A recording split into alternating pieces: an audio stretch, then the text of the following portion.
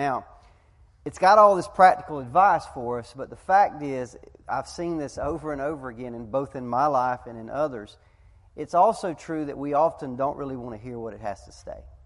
I know I've talked to Pastor Henry, Aunt Diane, who's done counseling in the church, and people will come to you with these problems, and they want answers, and you'll give them answers right out of the Bible, but that's not what they want to hear. That's not what they want to hear. I don't know what they want to hear, but they don't want to hear why they come to a church to get answers when they know you're going to give them answers out of the Bible, but that's not what they want to hear. So they just go right back out and keep doing the same thing they've been doing and keep going around the same mountain. And I'll give you an example this morning. Let's say that someone came to you today with some of these problems. I'm being mistreated on the job. I've got financial problems. My husband is mistreating me. My wife is mistreating me. My marriage is in trouble. I've got cancer. I'm dying. I mean, all these really, really bad problems. And if somebody just came to you today and gave you one of those problems, our advice might be, well, you just need to pray. You just need to believe, right? That would normally be the very first thing out of our mouth. Now, here's the thing. Those problems that I've just listed are the same problems people are having in this letter that Paul writes. I've just described those to whom Peter wrote this letter. Remember, he's writing to people who are exiles. They are suffering under persecution under the Emperor Nero. They've been run out of Rome. They've been scattered all across Asia. They've been scattered all across the Mediterranean. And their life is hard. They are full of troubles. Even in that day, life was hard, but their life's even harder because they're mistreating. In chapter 2, you'll see that Christian slaves were being mistreated by their masters just because they were Christians.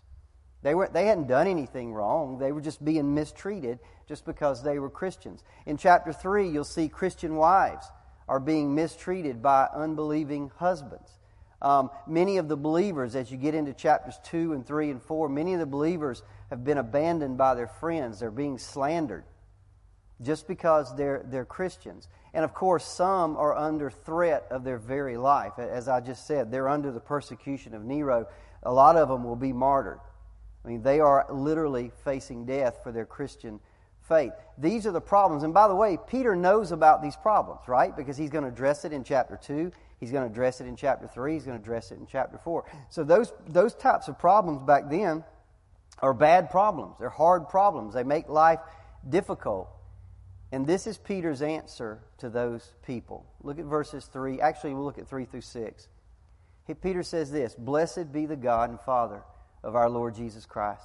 According to His great mercy, He has caused us to be born again to a living hope through the resurrection of Jesus Christ from the dead, to an inheritance that is imperishable, undefiled, and unfading, kept in heaven for you, who by God's power are being guarded through faith for a salvation ready to be revealed in the last time. In this you rejoice, though now for a little while, if necessary, you are grieved by various trials." Do you see his answer?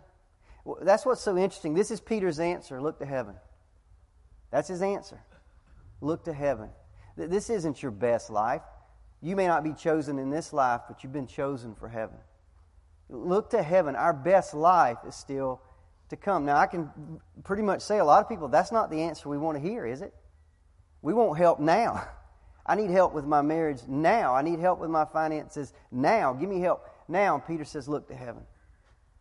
Wow, what's coming is so great. Now, this morning, I want to set a little pretext before we kind of wade into the Scripture and start looking at it. There may be some of you here this morning that your life is pretty good right now. It's pretty good. If you really thought, man, is my life hard? You think, nah, it's not really. I mean, my business is good. My work environment is good. My bills are all paid. My health is good right now. My kids, for the most part, aren't driving me insane. Life is pretty good. You may not see today's lesson as immediately useful, okay? Because life is good. But here's what I'm about to tell you. You need to take this lesson and you need to store it away because trouble's coming. Trouble's coming. That's just life. It goes through good and then you'll hit a bad spell. That's life, right? So it may be good now, but you need to take this lesson and maybe store it away in your heart because trouble is coming, and you're going to need this lesson when it gets here. Now, for those of you that, on the other hand, maybe life isn't so good right now. Maybe you are experiencing some of these problems that the people in Peter's letter were facing. Maybe your marriage isn't what it should be. Maybe your finances isn't what it should be. Maybe your health isn't what you would like it to be. And it could be that I might sit here today and talk to you about this idea of what's waiting on you on the other side. I'm going to point out this idea of a future inheritance that God is guarding for you. And you may sit here and you think, man, that don't really do a lot for me. I just don't get it, man. I need help now. If that's you, and what I mean by that is, yes, you have troubles, but the idea of a future inheritance, a future salvation doesn't comfort you, then it could be true that you're buying into an errant form of Christianity. You see, there's a form of Christianity out there that focuses on the here and now, not eternity. Even though the Bible tells us clearly, set your eyes on eternal things. Clearly, not on the world. Set your eyes on eternal things. There is a form of Christianity that just sets its eyes. It's all about the here and the now. Reverend Ike, some of you older folks maybe remember Reverend Ike. He's been dead about 10 years now, but he had a famous saying. He said this, I don't want my pie in the sky when I die. I want cash in the stash here and now. And he did. He drove a Rolls Royce and lived in a big house and made a lot of money. He was pretty blatant about it. You didn't have to guess where Reverend Ike stood when it came to Christianity. It was all about the here and now. But other people are a little more subtle, when it comes to it. For example, the title of our lesson today is Your Best Life Later. Joel Osteen has a book out there called Your Best Life Now. And I've never read it, but I've seen some quotes from it. A couple of the quotes I pulled out of it is this: God wants this to be the best time of your life. As you put the principles found in these pages to work today, you'll begin living your best life now. Now listen, if you're an unbeliever, that's true. This is your best life now, because what waits you on the side is infinitely worse. If you're an unbeliever, this is your best life now, and you better enjoy it. Go buy the book. Go buy the book and apply the principles, because this is your best life. This is as good as it's ever going to get, because on the other side, it's going to be way, way, way worse. But listen, as Christians, this ain't my best life. It ain't even close to my best life. There's something waiting for me that is beyond my imagination. I don't want to it's not about this. But that's a very subtle way. And by the way, it's worked for Joel Osteen. I think his net worth is $40 to $60 million. He lives in a 17,000 square foot house worth $10 million.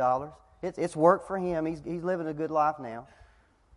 But see, there are many in this world that buy into Christianity, and it's all about what it can do for them now. I've discipled young men and mentored young men that have walked down to this aisle and knelt down and made a profession of faith in Christ. But as soon as you sit down with them over lunch and you start talking to them, it's not about their salvation, it's about their problems.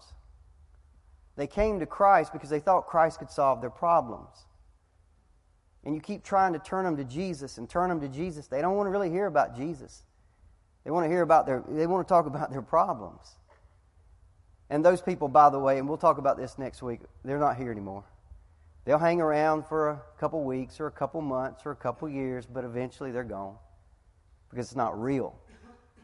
There's no regeneration. It's just something that came out of their mouth. See, what they really want is the good life now, not later. They're not willing to put it off. They want it now. They came to Christ because somebody said, man, God has got a plan for your life. And then they looked up and the plan didn't look anything like they thought it was going to look.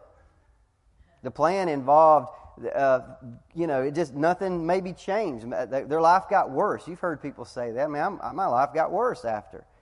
Because it was never about your life now. It's about your eternal soul. That's what it's always been about. See, as Christians, I'm afraid, very afraid, in fact, that we've gotten very far away from this eternal perspective that we should live with. We think salvation means health and wealth and prosperity and blessings and all of this type of stuff. And so when you get that mindset, you'll complain when you suffer. You'll complain when you go through troubles. You'll murmur against God.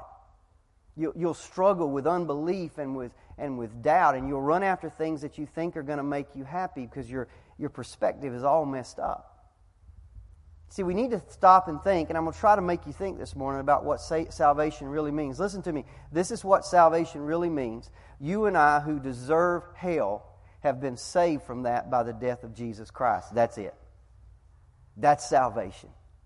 That's what it's all about. I was watching a version of The Grinch the other day with one of my grandkids, and there were some carolers came through. And it was a little cartoon story, and some carolers came through. And what's that song? God rest ye merry gentlemen, let nothing you dismay. Remember Christ our Savior was born on Christmas Day. For what? To save us all from Satan's power when we had gone astray. That's salvation. That's what we're being saved from the wrath of God. That's salvation. That's it. You see, contrary to what's popularly taught in books and CDs and television shows and Christian networks and from many of our pulpits, the Lord never promised you that you'd be happy. The Lord never promised that you'd live this great, fulfilled, sick-free, poverty-free, trouble-free life. In fact, He promised just the opposite. John 16:33. He said this, I have said these things to you, that in me you may have peace, because in this world you will have trouble. You will have trouble. He never promised us this rose, scattered path that we're going to walk down and everything. No, He never said that. Not at all. He said He'd never leave us. Said He'd never forsake us. Said He would stick closer than a brother. Made a lot of great promises to us. But He never said that this life would be trouble-free. So here is Peter's answer to those who are struggling with health problems, who are struggling with addiction problems, who are struggling with poverty, who are struggling with all these troubles and things like this. His answer is this: whatever our problems, we can praise God as Christians because He has saved us eternally. That's what He's saying. Look what He's done for you.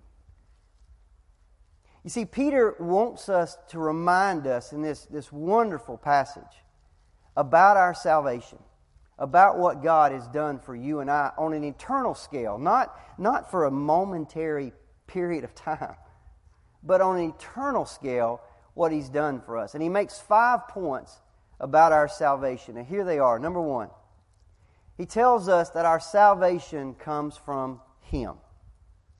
Our salvation comes from Him. Look at verse 3. He says, Blessed be the God and Father of our Lord Jesus Christ, according to His great mercy. According to His great mercy, He has caused us to be born again to a living hope.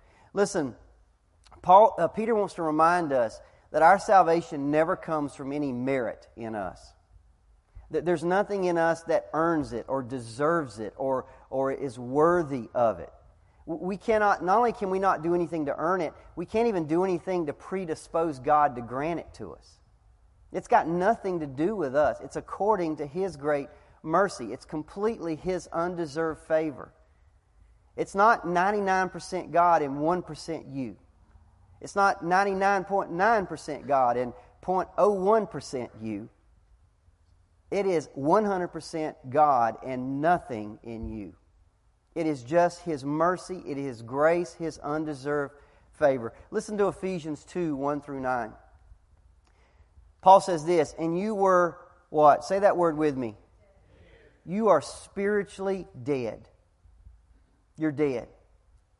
I had a thing one time, and I asked my class, how do you picture your salvation? And I had a picture, and there was a man out drowning.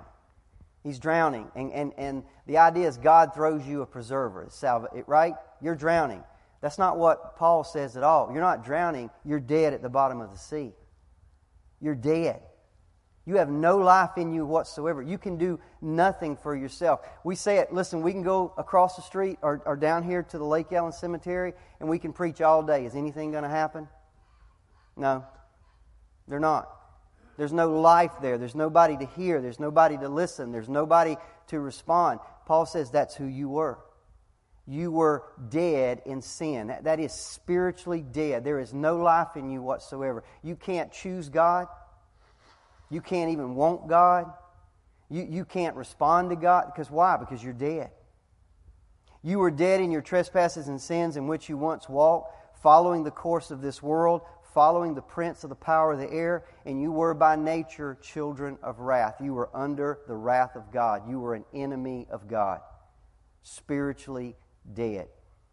But God, being rich in mercy, because of the great love with which He loved us, even when we were dead, He made us alive together with Christ. By grace you've been saved. We could think of it as God literally leaning over a dead Derricke, or a dead Jim, or a dead Dallas, and breathing spiritual life into our lungs and making us come alive. That's what Paul said He did. And all of a sudden we saw Him. We saw things the way we'd never seen them before. There was a faith in us that had never been there before. God did that. 100% Him. And all because of His mercy. Now listen, human nature don't like that.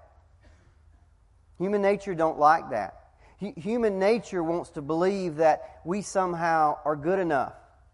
That we're somehow smart enough. That somehow if we just work enough or do enough good works, we can earn our way to heaven. By the way, every man-made religion out there is based on that premise. Every man-made religion out there, go read them, go study the Muslims. You have the 5 pillars of Islam. You do those 5 things. You pray 3 times a day. You give alms. You observe Ramadan. You do the 5 things, and maybe, if you do it good enough, you'll get into heaven. Jehovah's Witnesses, same thing. Mormons, same thing. It's all about works, doing enough of this, doing enough of that, wearing the right underwear, being baptized the right way, whatever the case is. I mean, that's seriously. It's all about you got to just toe the line. Every man-made religion was all about works. Christianity says no. By the way, if you deserve salvation in any form or fashion, it's not God's mercy. It's not mercy. And by the way, a second thing to remember, a salvation that can be earned is never secure. Because a salvation that can be earned is a salvation that can be lost. A salvation that can be earned is a salvation that can be lost. We didn't earn this and we can't lose it. I'll talk about that next week. You see, as long as you're trying to earn it, there's always this thought, man, what if I do something really bad? Or what if I did something really bad? Have I done enough to offset that? Well, is God grading on a curve? I hope He is. Because if He's really towing the line, I'm in trouble. See, for those that are trying to earn their way into heaven, you can never know for sure whether or not you're saved. No way. But see, for the Christian, it's not like that. Our hope of salvation is as secure as the mercy of God. Think about that. Your hope of salvation isn't as secure as you. It's got nothing to do with you. It's as secure as the mercy of God is great. And that's what Peter wants them to remember. Whatever problems you face in this life, you can praise God because our salvation comes from Him, not from you. Number 2, Peter says this, our salvation comes from His life-giving power. Read that again. Blessed be the God and Father of our Lord Jesus Christ. According to His great mercy, He has caused us to be born again. Who's the cause of our salvation? Who's the cause of our regeneration? God Himself. In John chapter 3, Nicodemus comes to Jesus at night. He's scared and he don't want nobody to see him. So he comes to Jesus at night, and I don't know what he wants to talk about. He tries to start a conversation, and Jesus just basically ignores him and says this. Jesus answered him, truly, truly, I say to you, unless you are born again, you cannot see the kingdom of God. And Nicodemus said to him, how can a man be born when he is old? Can he enter a second time into his mother's womb and be born? And Jesus answered, that which is born of the flesh is flesh, and that which is born of the Spirit is spirit. Do not marvel that I said to you, you must be born again. The wind blows where it wishes, and you hear its sound. You don't know where it's coming from. You don't know where it's going. So it is with everyone who is born of the Spirit. See, when Peter says we are been born again, he's talking about being born of the Spirit. We need spiritual life to be breathed into us. We need spiritual life to be born inside of us. See, just as we are born physically, we must be born spiritually. And by the way, just as you played no part in your physical birth, you didn't decide what family, what country, what race, what gender, you made none of them decisions. Just as you had no part in your physical birth, you play absolutely no part in your spiritual birth. It is a God thing. God does that. John 1:12-13 said this, but to all who received Him, who believed in His name, He gave the right to become children of God, who were born spiritually, He's talking about, not of blood, nor of the will of the flesh, nor of the will of man, but you are born of God. It's 100% Him, and it's done through His power. By the way, this just gives us more and more reasons to praise God, because if our salvation comes from my performance, if it comes from my will, if it comes from anything to do with me, it's always on shaky ground. Listen, I don't know about you, but I know myself. You don't know me, but I know me. And I can tell you, if God Almighty wasn't holding on to me with two arms wrapped around me, I'd be gone. Because I am prone to wonder. Lord, I feel it. Prone to leave the one I love. If He just opened His arms and left me alone, I'd just go off. He ain't. He's holding on. He's got two arms wrapped around me tight. See, it's Him. It's all about Him. Our salvation comes not from my will, but from the sovereign will of God. And it's based on His power to bring us out of spiritual death and into spiritual life. By the way, that's a sure thing. You ain't got to worry about that. That's a guarantee. Whatever problems we face in this life, we can praise Him because our salvation doesn't come out of me and what I'm good enough for or how I'm going to act or any of those things. It comes from His life-giving power. Number 3, Peter says our salvation comes through the resurrection of Jesus Christ.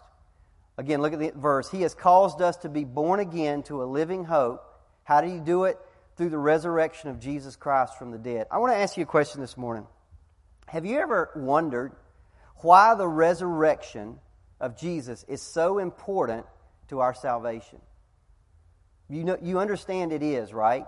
For example, in 1 Corinthians 15:17, Paul says this, if Christ is not raised from the dead, your faith is futile. Just go home.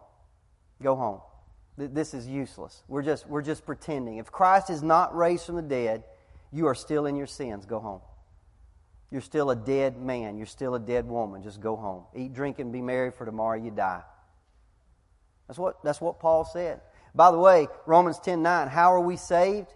If you confess with your mouth the Lord Jesus, and what?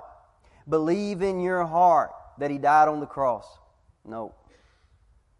Believe in your heart that He's the Redeemer come from God. No. Believe in your heart that God raised Him from the dead. Do you really believe that? You believe that and you'll be saved. You don't believe that, you can't be saved. It is integral to our salvation. Now, why? There's actually several reasons why the resurrection is so important. I'm going to give you two of them. One Peter's talking about and the other's not. I'm just going to throw it in for free.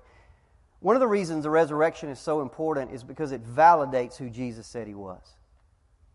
It validates who He said He was. I am the Son of God, He said, and I am the Christ, the Messiah.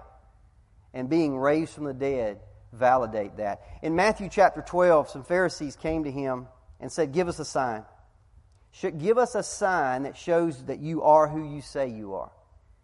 And He answered them, an evil and adulterous generation seeks a sign, but no sign will be given to it except one, the sign of the prophet Jonah. For just as Jonah was 3 days and 3 nights in the belly of the great fish, so the Son of Man will be 3 days and 3 nights in the heart of the earth. You're going to get one sign, and that's His resurrection. That's the sign. That validates everything who He said He was. That's why it's so important. It was a sign, by the way, that was attested to by hundreds of eyewitnesses. You can read that in 1 Corinthians 15. It is a sign that provides irrefutable proof that He is the Savior of the world. But that's not what Peter's talking about. Peter says you are born again through the resurrection of Jesus Christ. You are born again. You are made spiritually alive through the resurrection of Jesus Christ. Now, what does he mean by that? Well, let's read a few scriptures what Jesus said about life. John 11:25, Jesus said this, I am the resurrection and what? I'm the life. John 1:4, it says this, in Him was life, and life was the light of men. John 14:6, Jesus said, I am the way, the truth, and the life. 1 John 5:20, and the testimony is this, that God has given us eternal life, and this life is in His Son. 1 John 5:12, he who has the Son has life. He who does not have the Son of God does not have the life. He is spiritual life. He doesn't just give spiritual life, and this is what you got to understand. He doesn't just give it, He is it.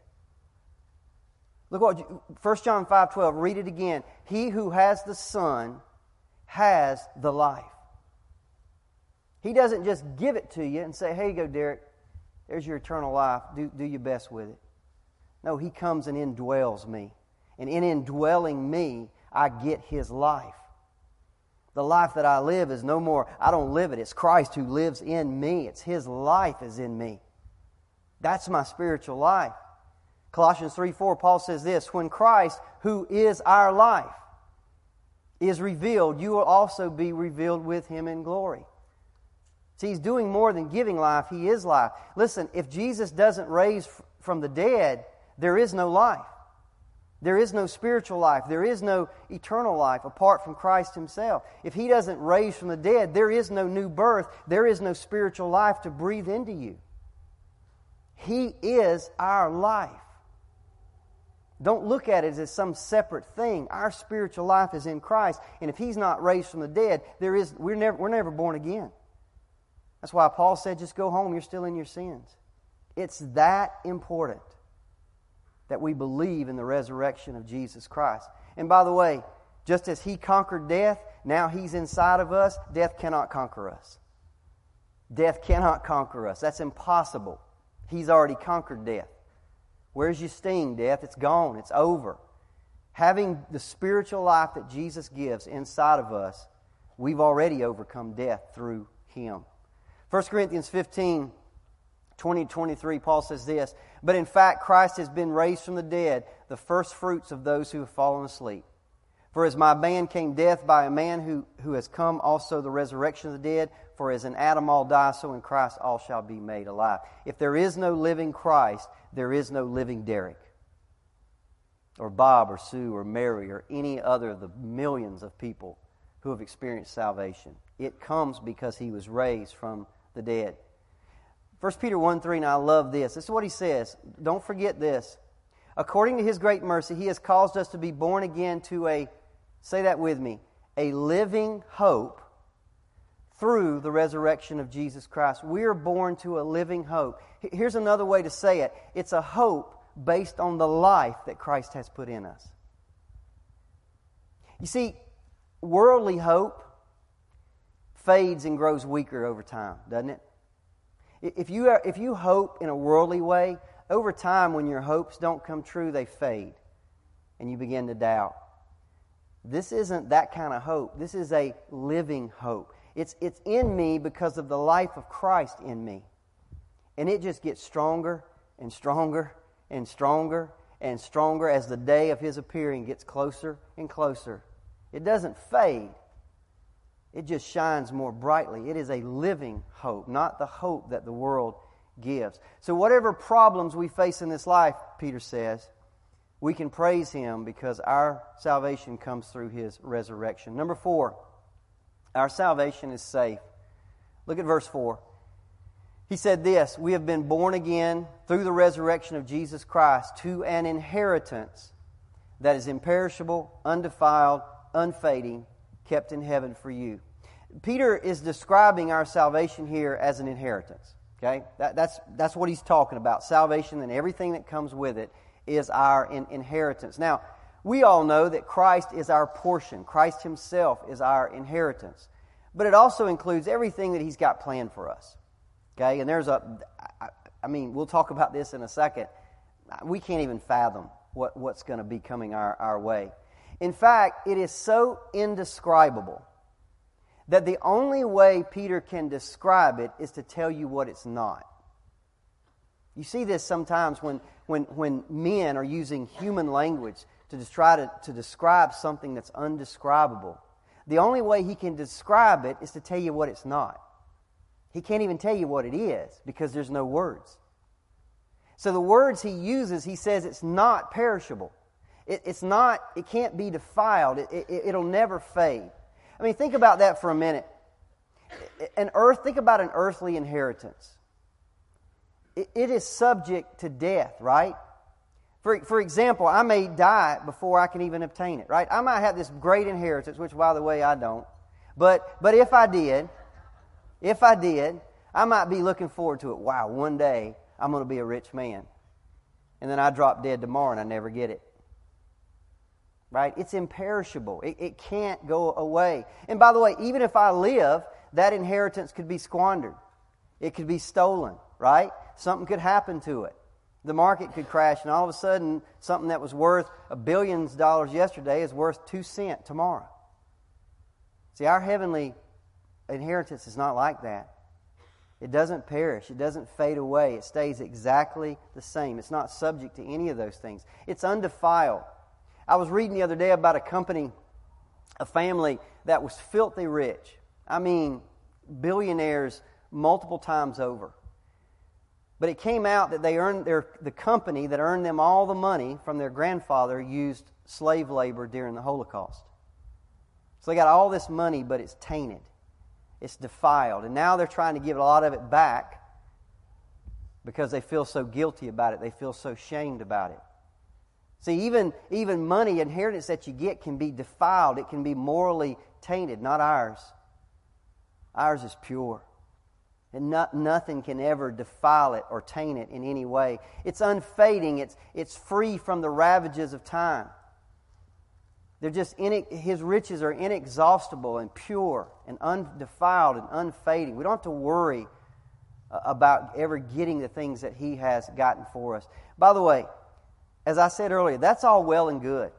What if I had $1 billion of gold bars and they're sitting in Fort Knox under guard? I mean, I've did everything we can to guard my inheritance. As I said earlier, I could die tomorrow, right? What if I don't ever make it there? Can you understand the people that Peter are writing to would be thinking this? They know that tomorrow somebody could walk in that door and take them to the arena and put them inside of tie them inside of the skin of a wild animal and set dogs on them. They know that tomorrow somebody could come to their door and take them and put them in a pot of boiling water. They know tomorrow somebody could give them and put them on a rack and ask them to deny Christ. You don't think that's on their mind? How do I know I won't deny Him? How do I know that I'll hold my faith until the end? How do I know that I'll get there to get the inheritance? Oh man, this is the best part of all. This is the best part of all. You see, Peter says your salvation is secure in God's power. Look at what he said in verse 5. Who by God's power are being guarded through faith for a salvation ready to be revealed in the last time. You, brother and sister in Christ, if you are a child of God, you are being guarded right now. You are being guarded, even in the midst of cancer, even in the midst of family problems, even in the midst of financial problems, you are being guarded. This word guarded, by the way, is a military term. 2 Corinthians 11:32, it's used this way. It says, in Damascus, the governor under Aretas the king was guarding the city of Damascene with a garrison. That's the term that Peter, your salvation is being guarded. You are being guarded. Not by the way, by a garrison of troops that could be overwhelmed or killed by superior numbers. You are being guarded by the power of God.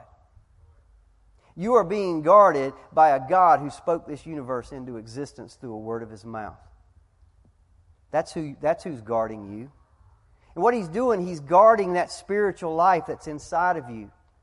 He's guarding that. And He's making sure that you're going to make it to the... He's not only keeping the inheritance safe, He's making sure that your spiritual life is going to make it all the way there so that you can get that inheritance. How's He doing that? 1 Peter 1:5. Listen to me. We're going to talk about this more next week. Who by God's power are being guarded, say that with me, through faith. He's using your faith to guard you. He's using your faith to guard you. See, listen to me, folks. There are so many indicators of this in the Bible. This is another indicator that the believing faith that you have right now is not of your own volition. It doesn't come from you. It's not something you conjure up on your own. Believing faith is a gift from God. Believing faith itself is a gift from God. He imparts it to you and He maintains it in you. Ephesians 2:8-9, we read this earlier. For by grace you have been saved through faith, and this, what? Being saved through faith is not your own doing. It is the gift of God, not a result of works, so that no one may boast. See, He keeps your faith and He makes it stronger. You remember we talked about this a few weeks ago. Peter comes to Jesus, and Jesus said this to Peter. Peter, Satan has asked to sift you like wheat. He's asked for permission to sift you like wheat, and I've granted him permission. And then Jesus said this, I've prayed for you that what? Tell me. Your faith may not fail. And when you return to me, strengthen your brothers. Man, do you understand that each one of us have a mediator right now at the right hand of the Father, praying every day that your faith may not fail? And what Jesus prays for, He always gets. He is praying for you right now. He's praying to Father. Father, Derricke's fixing to go through something. Don't let his faith fail. Uphold his faith. Strengthen his faith. And God does that over and over and over again. That's why true believers will always endure to the end. True believers, their faith doesn't fall away. It gets stronger and stronger and stronger. It doesn't matter what the world throws at them. Because God is there strengthening their faith, and that's how He's guarding our salvation. 1 Peter 1:5, who by God's power are being guarded through faith for a salvation ready to be revealed in the last time. The idea here, and I love this, the idea is our salvation, what it's going to be, it's getting ready to be unveiled. Right now, we see it a little bit. We see through a glass darkly. We kind of get an idea, but we have no clue.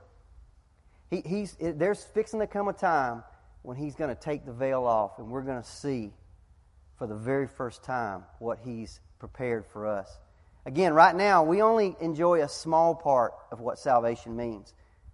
But He has got something so incredible for us that, by the way, it's so incredible that we can't even imagine it. 1 Corinthians 2:9, Paul says this, it is written, eye has not seen, nor ear heard, nor has even entered into the heart of man the things which God has prepared for love. It's not even in your heart. I mean, you can't even figure it out. It's something that's never been seen before, never been thought of before, never been done before. 1 John 3:2, John says this, beloved, we are now children of God, and what we will be has not yet been revealed. He hasn't showed us yet what's going to happen. But I can tell you this, it's going to be far greater than anything you or I have ever imagined. I get so frustrated sometimes when I see these cartoons with people playing harps on a cloud, and it makes people think heaven is going to be... Let me tell you, the God that created this earth, the spectacular complexities of this earth, you imagine? I mean, just think sometimes. We go through life and we don't think about all that goes on around us. The different form... I mean, can you imagine? I see animals sometimes and the things they do, and I'm like... Who thought of that? He did. That God has got things prepared for us that's not even entered into our heart, not even entered into our mind. It's not going to be boring.